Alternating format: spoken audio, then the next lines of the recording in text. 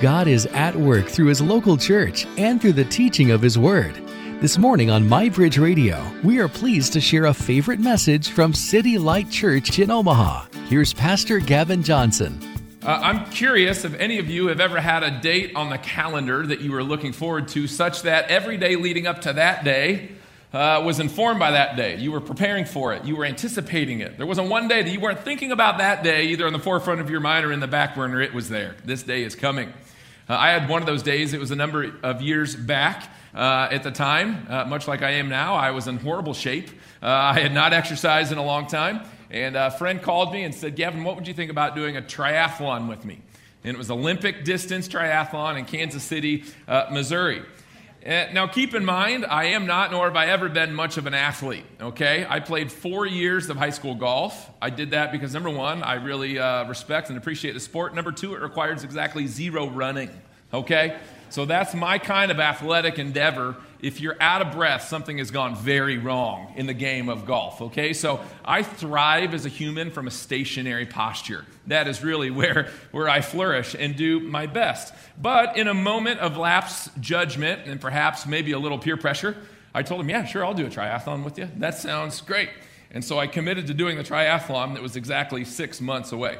After the phone call, I got online and I signed up. I paid my registration for the August triathlon. And while I was on the website to register, I also took a look at the distances that I had just committed myself to.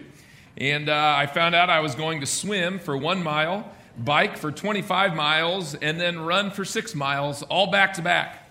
What kind of cruel and unusual punishment had I just signed myself up for? But from the moment I hit that submit button, I had exactly 6 months to get ready for that date. And guess what? For the next 6 months, there was not one day that I did not think about or prepare for or live in light of that day. The swim had me particularly freaked out. A mile may not seem like that far, but try swimming a mile sometime. It's a long ways to swim, especially when there's no side to hold on to. It kind of feels like you're running about 10 miles. In fact, the swim was in a lake, and it was an out and back. So you would swim to virtually the middle of the lake where there was a buoy, and then you would do a U-turn, and you would swim back. And so I thought, what happens if I get a side cramp or need to take a breather? There is no side of the pool. There is only 40 feet of cold, dark lake water to say my final prayers in as I sink to the bottom. Additionally, as you swim, if you've never seen these, you're surrounded by about 100 other athletes that are in this open water with you. And it kind of reminds me, if you've ever been to like the Monkey Island at the Omaha Henry Doorly Zoo, where you feed the koi fish, you throw like popcorn in and they all swim over each other. That's what it feels like in the water. If you sink to the bottom, no one will see it or know until probably the next day. And so I have a strong desire to not drown in life. That's one of my goals.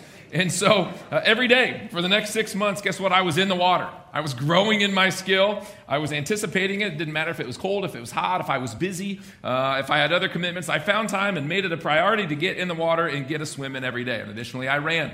I bought some good, Brooks running shoes, and I ran those shoes out. And every day I ran a few miles.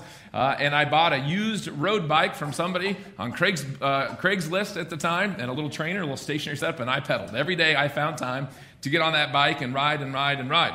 There wasn't one day between signing up for that day and competing on that day that I didn't think about that day and prepare for that day. And when it came time for that day, everything went great. I didn't drown, as you can now tell. Thought I was going to a few times. I'm pretty sure I placed dead last in the swim for my age group.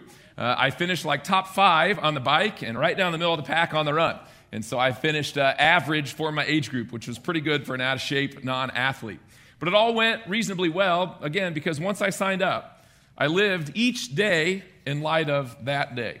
Now, the New Testament tells us that there's a much more significant day that's on the calendar for all of us. It's a day that should inform, give shape to, and define every single day of our lives leading up to that day. And that's the day that Jesus is coming back. The second coming of Jesus, by the way, is one of the most consistent and dominant themes of the entire New Testament. It's mentioned some 318 times in the 260 chapters between Matthew and Revelation. That means that on average, the return of Jesus is mentioned once every 25 verses. So it seems to me that God has gone out of his way to put in front of us this day, that we would be prepared and ready for the life for Jesus coming back. That tells us a number of things. One thing it tells us is that human history is linear. It tells us that human history is purposeful, that all of this is headed somewhere to some great finality, and that big E on the eye chart of all of human history is that final consummate moment when Christ returns. The dead are going to rise. Jesus is going to bring his final judgment to each person, and he's going to initiate the life after this life for all of us. And friends, we need to acknowledge this day is not metaphor or hyperbole. It's not figurative or hypothetical. It is a real day on our actual calendars, predetermined by God. And here's what I know with 100% certainty, that day, we are one day closer to that day today than we were yesterday. It is coming. And in today's passage, Jesus is pointing to that day on the calendar, and he's teaching his disciples, hey, live each day in light of that day. And City Light, that's my prayer for us as well as we take a look at this passage. How many of you recognize it's very easy to get kind of sleepy in our Christian faith? But I'm praying instead that we would live each day with the end in mind, that the biggest thing on our calendar, the biggest thing in our hearts, the biggest thing populating our minds would be Jesus' return, that he would draw our attention and our anticipation to that day, and that we would learn to live each day in light of that day. So let's jump into the text, see what Jesus has for us. He's going to show us 3 things that we can do to live each day in light of that day. And so would we pay attention and would we heed what Jesus has to teach us? He's going to teach us that we need to wait expectantly, we need to prepare diligently, and we need to invest wisely for the day of Jesus' return. So here's the first one. Jesus teaches us that we need to wait eagerly for his return. Look with me, starting in verse 35. He says again, this is Jesus, stay dressed for action and keep your lamps burning, and be like men who are waiting for their master to come home from the wedding feast, so that they may open the door to him at once when he comes and knocks. And so Jesus starts this teaching on his final return with an illustration of a wedding. One thing that you need to know is that weddings in this context were a little bit different than our weddings. In this context, they lasted much longer. I go to a lot of weddings, and I enjoy weddings, but I also have a goal to be home from the wedding 4 hours after I leave for the wedding. That's just a personal goal I have. And usually you can get a lot done in 4 hours. You can go to the ceremony, you can go to the reception, enjoy a nice meal, congratulate the couple, get home before the crazy uncle has too many adult pops and tries to do some breakdancing on the floor. Try to get my kids home before that moment. 4 hours is a typical Saturday afternoon at a wedding, but in this context, it was a much more grand and involved experience. A wedding had no definite end time. Oftentimes, the wedding would just end when the food and the wine ran out. Could be as short as a day or two, or as long as a week, or maybe a little bit more, depending on how wealthy the host family was. And so the illustration here is that of servants. That his disciples were like servants, and our master has gone off to this wedding feast. And because of the context of how weddings happen, we don't know when he's coming back. Could be a 2-day wedding. He might be there for 8 days. And yet Jesus is saying the servants need to be ready. We don't know when he's going to come back. He says we need to stay dressed for action and keep our lamps burning.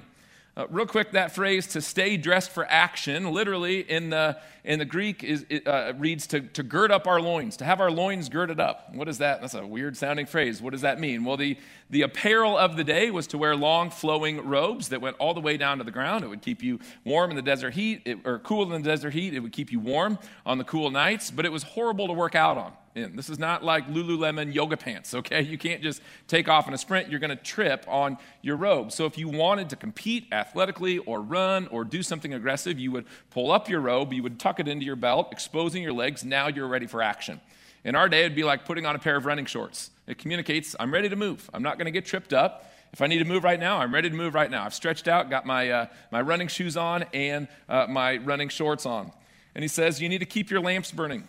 What does that mean? That's not tough. It means keep the lights on. You need to see what's around you. You need to have your shorts on, ready to run. You need to keep the lights on so you can see what's going on, so that when the master comes back, you don't need to say, hold on a second, I'm not ready. Let me tuck it in. Let me get the oil in the lamp. Let me get it on. He's saying we need to be ready at all times. And of course, this is a metaphor for us, for followers of Jesus, saying that Jesus is coming back. We should be waiting for and anticipating that day. Now, how should we apply it thus far? Jesus is not saying that we should literally never turn on the lights and go to sleep at night, okay? You are not sinning against the Lord. If you relax, put on your sweatpants or your fat pants and turn on some football, turn out the lights, and go to sleep at night. Rather, the lesson is that we should always be anticipating Jesus' return, that there is no off-season for the Christian life, that we don't know when Jesus is coming back, so we should always be anticipating it. The lights of our faith are on. The running shorts of living out our faith are on. We're not distracted living for the things of the world. And he's going to show us that it's a joyful, eager, anticipatory waiting for believers. Because when the master comes back from the wedding feast, he's actually coming home with great blessing for his servants. Look in verse 37. It says, "Blessed," that's key, "are those servants whom the master finds awake when he comes. Truly I say to you, he," that's the master, "will dress himself for service and have them," that's the servants, "recline at table. And he will come and serve them. If he comes at the second watch or the third and finds them awake, blessed are those servants." So twice in these couple verses, it says that the master is going to bless those who are waiting for him. That means that this wait is not a wait that's a fearful wait of judgment. Jesus isn't just coming with the hammer. Oh no, we need to be ready. Instead, we should be one of anticipation, of blessing, and of joy. When my kids were little, one of my absolute favorite moments of the day was when I got to come home from the office. And I would come home, park the truck, walk up the driveway, and invariably at the front door waiting for me to greet me were smiling faces and big hugs and laughter. Every day I would come home, and it was the highlight of the day. They would come out, and I would just chuck them in the air as high as I could, and they would laugh, and they would giggle, and they would say, "Let's do it again." And it was just this blissful reunion like I had been away at war for a year, even though I'd only been gone, say, 8 or 9 hours. It was a joy-filled reunion. Well, City Light, that's the anticipation that we should have for Jesus' return. He's coming to bless us. For those who have trusted in him and are waiting for him, he's coming to bring great blessing. So I need to ask you, have you trusted in him? And are you waiting for him? It's super interesting in verse 37. It says that when the master comes back, he's not going to demand that his servants make him a homecoming meal while he reclines at the table. That would have been customary for the owner of a home at that day. I'm home, I'm hungry, I'm tired, I'm going to lay down, you guys make me a nice steak. He says he's going to flip the script. He's going to come back from the wedding. He's going to be in such a good mood. He's going to say, "You know what? You guys have been waiting for me. Why don't you take a load off? Why don't I cook for you?" Is that not a picture of the gospel? We have a God who serves his servants. There is no other religion like this. There is no other truth. What a God. We have a God who serves us. City Light, are you waiting for that day? He teaches us we need to have the proverbial lights on of our faith. We need to have our proverbial running shorts on, ready for action, ready to serve Jesus. And we know that as soon as he comes back, guess what? He's going to serve us. It's going to be a meal like we could never imagine. So we trust him for salvation. We live each day in light of that day. But Jesus is going to teach us that we shouldn't just wait for that day. We should also be prepared for it. There's some work to do. So that's our second point, that we need to prepare diligently for Jesus' return.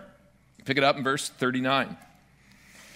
Jesus says, "But know this, that if the master of the house had known at what hour the thief was coming, he would not have left his house to be broken into. You also must be ready, for the Son of Man is coming at an hour you do not expect." So pay attention here. Jesus switches metaphors on us. You have to catch that or you're going to get lost a little bit. So there's a thief now. I thought the master was at a wedding, okay? Scene change, new metaphor completely. And the last one, the master's at a wedding, the servants are waiting. In this one, Jesus invites his disciples to imagine that they're the owner of a house and that a thief is going to come and break into the house. And the point that Jesus is driving home in this analogy or this metaphor is that none of us know when Jesus is coming back, so we should always be ready for it. The issue in the second metaphor is timing. So let's just use Jesus' analogy. There's no need for me to create a new illustration. Let's imagine that you own a home. If you don't own a home, you do now in this illustration, okay? And I told you, I have it on good account that there is 100% certainty that your home will be broken into sometime in the next 18 months. I can't tell you what day it's going to be, but there's 100% certainty that your home will be broken into. And on that day, they're going to come in, they're going to beat you up, they're going to tie you up, they're going to beat your dog, they're going to take everything that you have, and on their way out, they're going to spray paint a giant Iowa Hawkeyes logo on your garage door, okay? This is a bad situation. And if there's a 100% chance that day is coming in the next 18 months, what are you going to do? You're going to cower and just think, oh no, it's going to be a horrible day. I guess I just wait for it. No, you're going to be prepared for action. You don't know when the timing is, and so you're going to go and you're going to get a state-of-the-art security system. You're going to go and you're going to get some security cameras. Maybe you will upgrade your outdoor lighting. Maybe you will get an even bigger dog with bigger teeth and name him Cujo and keep him right by your side. Perhaps you'll have a loaded shotgun at bedside at all times. And then furthermore, you're not just going to prepare one time tonight. Each day, you're going to make sure that you're ready for that day. And so you're going to double check all the locks before you go to bed at night. You're going to keep the gun loaded. You're going to keep the batteries in the alarm system up to date. You're going to get ready and you're going to stay ready. We shouldn't just be passively waiting, Jesus is saying. We know absolutely that he's coming back. We just don't know when. And so we don't just wait for it, we prepare for it. Just like I didn't just wait for the triathlon, I trained for it, I got ready. We don't just wait for a potential robber, we prepare for it, we get ready. And so we don't just wait for Jesus to return, we actually prepare for it. So we should ask the question, how do we prepare for Jesus' return? Well, I would propose 4 ways, at least, that we should be getting ready. First, should be the most obvious. If you have not trusted Jesus as your Savior, the most important thing you can do to get ready for that day is to trust him as Savior and Lord. Jesus' return is only going to be a blessing to those who have trusted in him. In the next and final section, we're going to see that his return means judgment for those who haven't trusted in him. And that's not going to be a good day for them.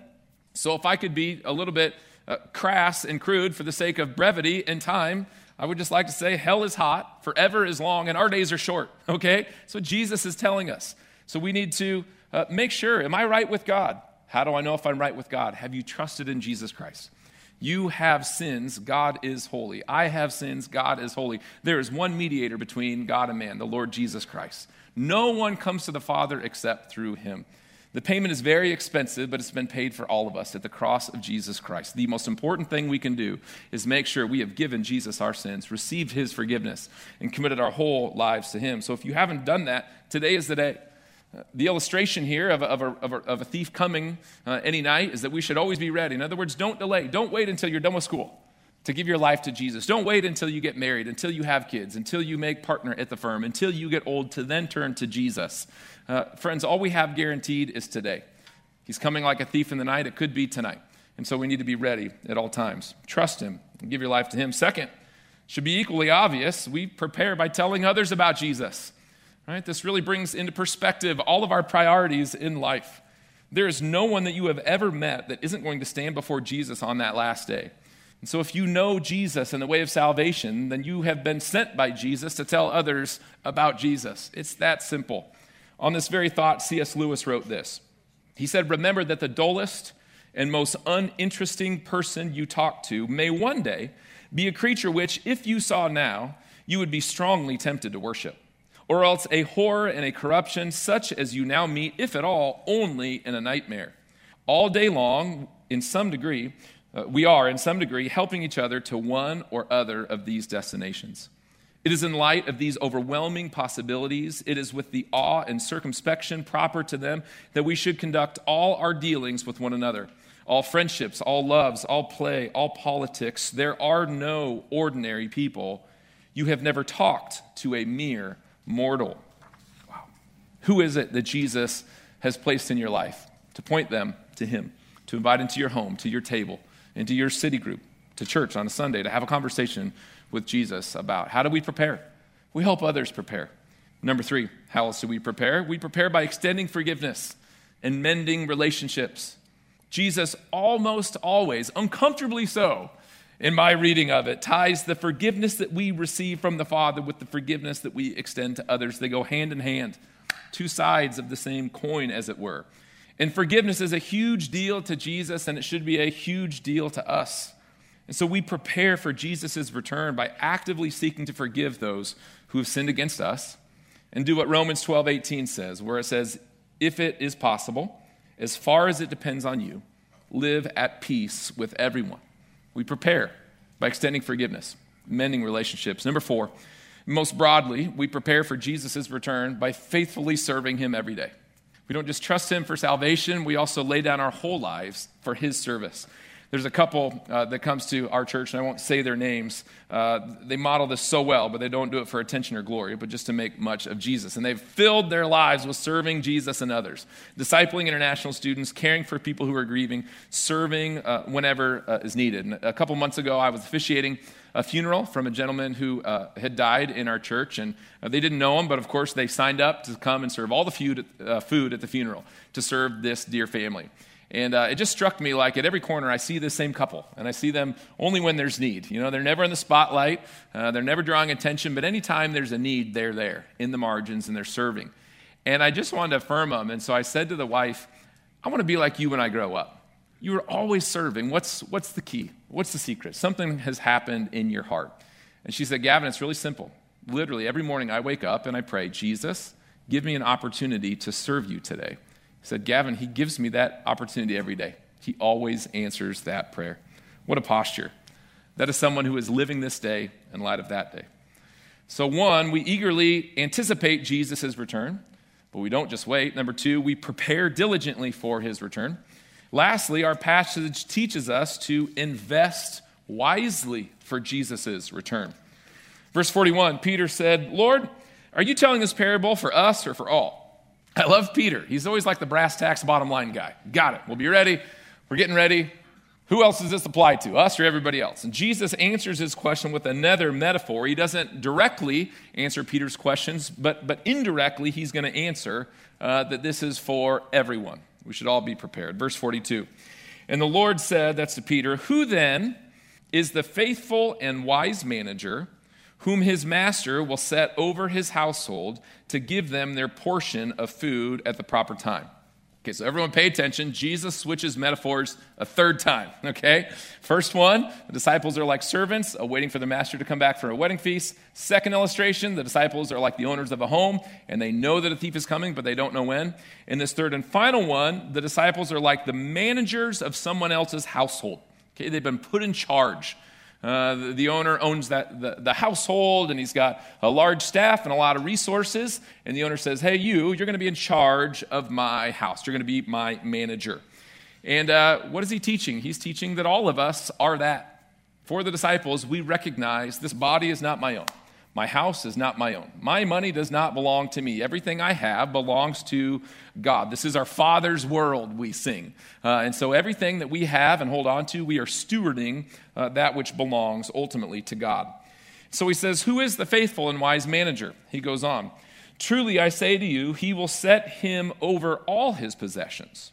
But if that servant says to himself, this is the manager of the house, my master is delayed in coming, and he begins to beat the male and female servants and to eat and drink and get drunk, the master of that servant will come on a day when he does not expect him, and at an hour he does not know, and will cut him into pieces and put him with the unfaithful. Ouch. And that servant who knew his master's will, but did not get ready or act according to his will receive a severe beating. But the one who did not know and did what was deserving a beating will receive a light beating. Everyone to whom much was given, of him much will be required. And from him to whom they entrusted much, they will demand more. Well, this sounds intense. This is a tough teaching. What is Jesus teaching us in this metaphor of the master or the manager of someone else's estate? In the simplest of terms that I could think of, Jesus is teaching us that in the life to come, there are only two destinations, but there is a variety of experiences the individuals will experience in those two destinations. Okay, so first, the two destinations. For shorthand, as Christians, we refer to heaven and hell. Okay, what happens in the life to come? Well, most simply, we got two options, folks. We'll be in heaven or we'll be in hell. And for everyone, we're going to live forever. We will either be fully forgiven in the presence of God, or we will be found guilty in our sins, separated from the presence of God, and facing eternal punishment for our sins. I say that heaven and hell are shorthand because for the believers especially, there's a few more things that are going to happen. Okay? Immediately after we die, if we die before Jesus comes back, 2 Corinthians 9 says that to be absent from the body is to be present with the Lord. That means we're going to have sort of this disembodied experience where our body will be cremated or buried in the ground, and yet we will no longer be with our body. We will be with the Lord. We'll be in a spiritual state, and the Bible calls this paradise or heaven. It says that then Jesus is going to come, and the dead are going to rise from the grave, and we're going to receive new resurrected bodies. And so we will be, again, embodied creatures. It says that Jesus is going to recreate the heavens and the earth, and we will live for all of eternity in an embodied state with the Lord and each other in a renewed heaven and a renewed earth, okay? So we're not going to spend eternity like floating on clouds with naked angel babies playing harps like the cartoon show, okay? That's not it. So we have two possible destinations when we die. To sum it up, when Jesus returns, we're going to either be in glory or in judgment. And what determines our destination is 100% based on what Christ has done and how we have responded. So did we trust and receive him? We will go to heaven. Did we reject and deny him? We will go to hell. Then what Jesus is teaching here is that our individual experiences within those two destinations will somehow be varied. He uses the analogy of a master punishing his servant in verses 46 and 47. What's he talking about? He's talking about proportionate punishment for non-believers. That the punishment for those who didn't know God's will, so they didn't know the truth, no one shared the gospel with them, they're still going to be held accountable for their sins. Romans 1 says that there is no excuse. We all have a general knowledge of God and his power and his moral standard in the world and of sin. It says, but they will have a less severe experience than those who knew the truth and yet still rejected. So those people who heard the word of God, they heard the message of the gospel, and yet they still rejected Jesus, stiff-armed him all the way to death. That their judgment will be more severe because they knew the truth and yet rejected it. Similarly, Jesus is teaching us that for believers, in eternity, there will be a sort of proportional reward for the Christians. Our experience in heaven will be amazing for every believer, but there are going to be specific designated rewards and promotions, as it were, in glory. I realize this teaching isn't common. We don't commonly hear about it in popular Christian circles, but it's undeniably the teaching of the New Testament.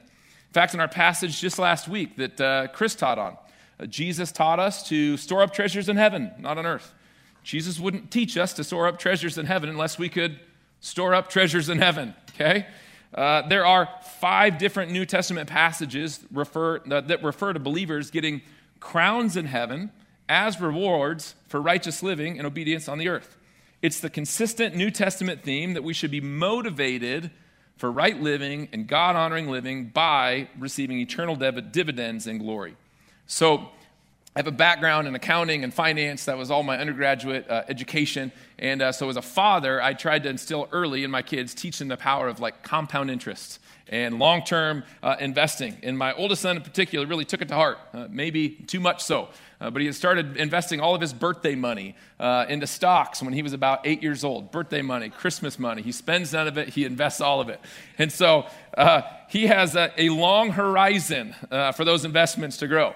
And because of that, he's probably going to make an amazing return in the decades to come. Well, what Jesus is teaching us here is how to invest for the ultimate long term. We invest by investing in the kingdom. So my son might turn $500 of birthday and Christmas money into a couple million. But on his last day, he's going to take $0 with him. All that will seem very, very, very small. Instead, if we want to invest very wisely, we will invest for eternity. We'll be generous toward others. We'll serve the least of these. We'll spend our energy and our days making much of Jesus and his church. Now, candidly, I don't know exactly what Jesus means by rewards in heaven. The New Testament is not abundantly clear on what that's going to look like. Here's what I do know. I know that in heaven there's no jealousy. There's no regret. So I do know that these varied rewards won't cause any less enjoyment for anyone, right? We're all going to be with Jesus, the source of true joy. We get a possible hint of perhaps what the rewards will look like or what we'll do with them in glory. In Revelation 4, in verse 10, it talks about the elders. They're going to come before Jesus and they're going to cast their crowns before his feet. I think there's a whole Christian band named Casting Crowns. It's for that moment. Whatever reward we get, it all goes to Jesus in worship. So maybe our rewards are just more means to worship Jesus with. But whatever they are, Jesus is teaching us to invest wisely for them, to live this day not just chasing a bigger house, the next promotion, the larger 401k, or investing for retirement, but investing for eternity. Giving our time, money, effort, energy, resources, heart to the service of Jesus and the advancement of his gospel. So I just would ask you, are you ready for that day? It could be tonight, guys. It could be tonight. It may not be in our lifetime, but I know we're one day closer today than we were yesterday. And so I need to implore you, are you ready? What's one thing that you can do today or this week to be ready for that day? By way of ending, let me just remind us of the good news of the gospel. We can invest for heavenly returns, but we can never buy or earn our way in because Jesus has already done that for us. Friends, Jesus loves you. He loves you so much that he died for you. And he is now showing you how to be prepared because he loves you for that day when he's coming back for great blessing for those who have loved and trusted in him, who are ready for his return. Thank you for joining us this morning for a favorite message from Pastor Gavin Johnson of City Light Omaha. If you'd like to hear this message again or more like it, check out Heard on Air on the MyBridge Radio app or online at mybridgeradio.net.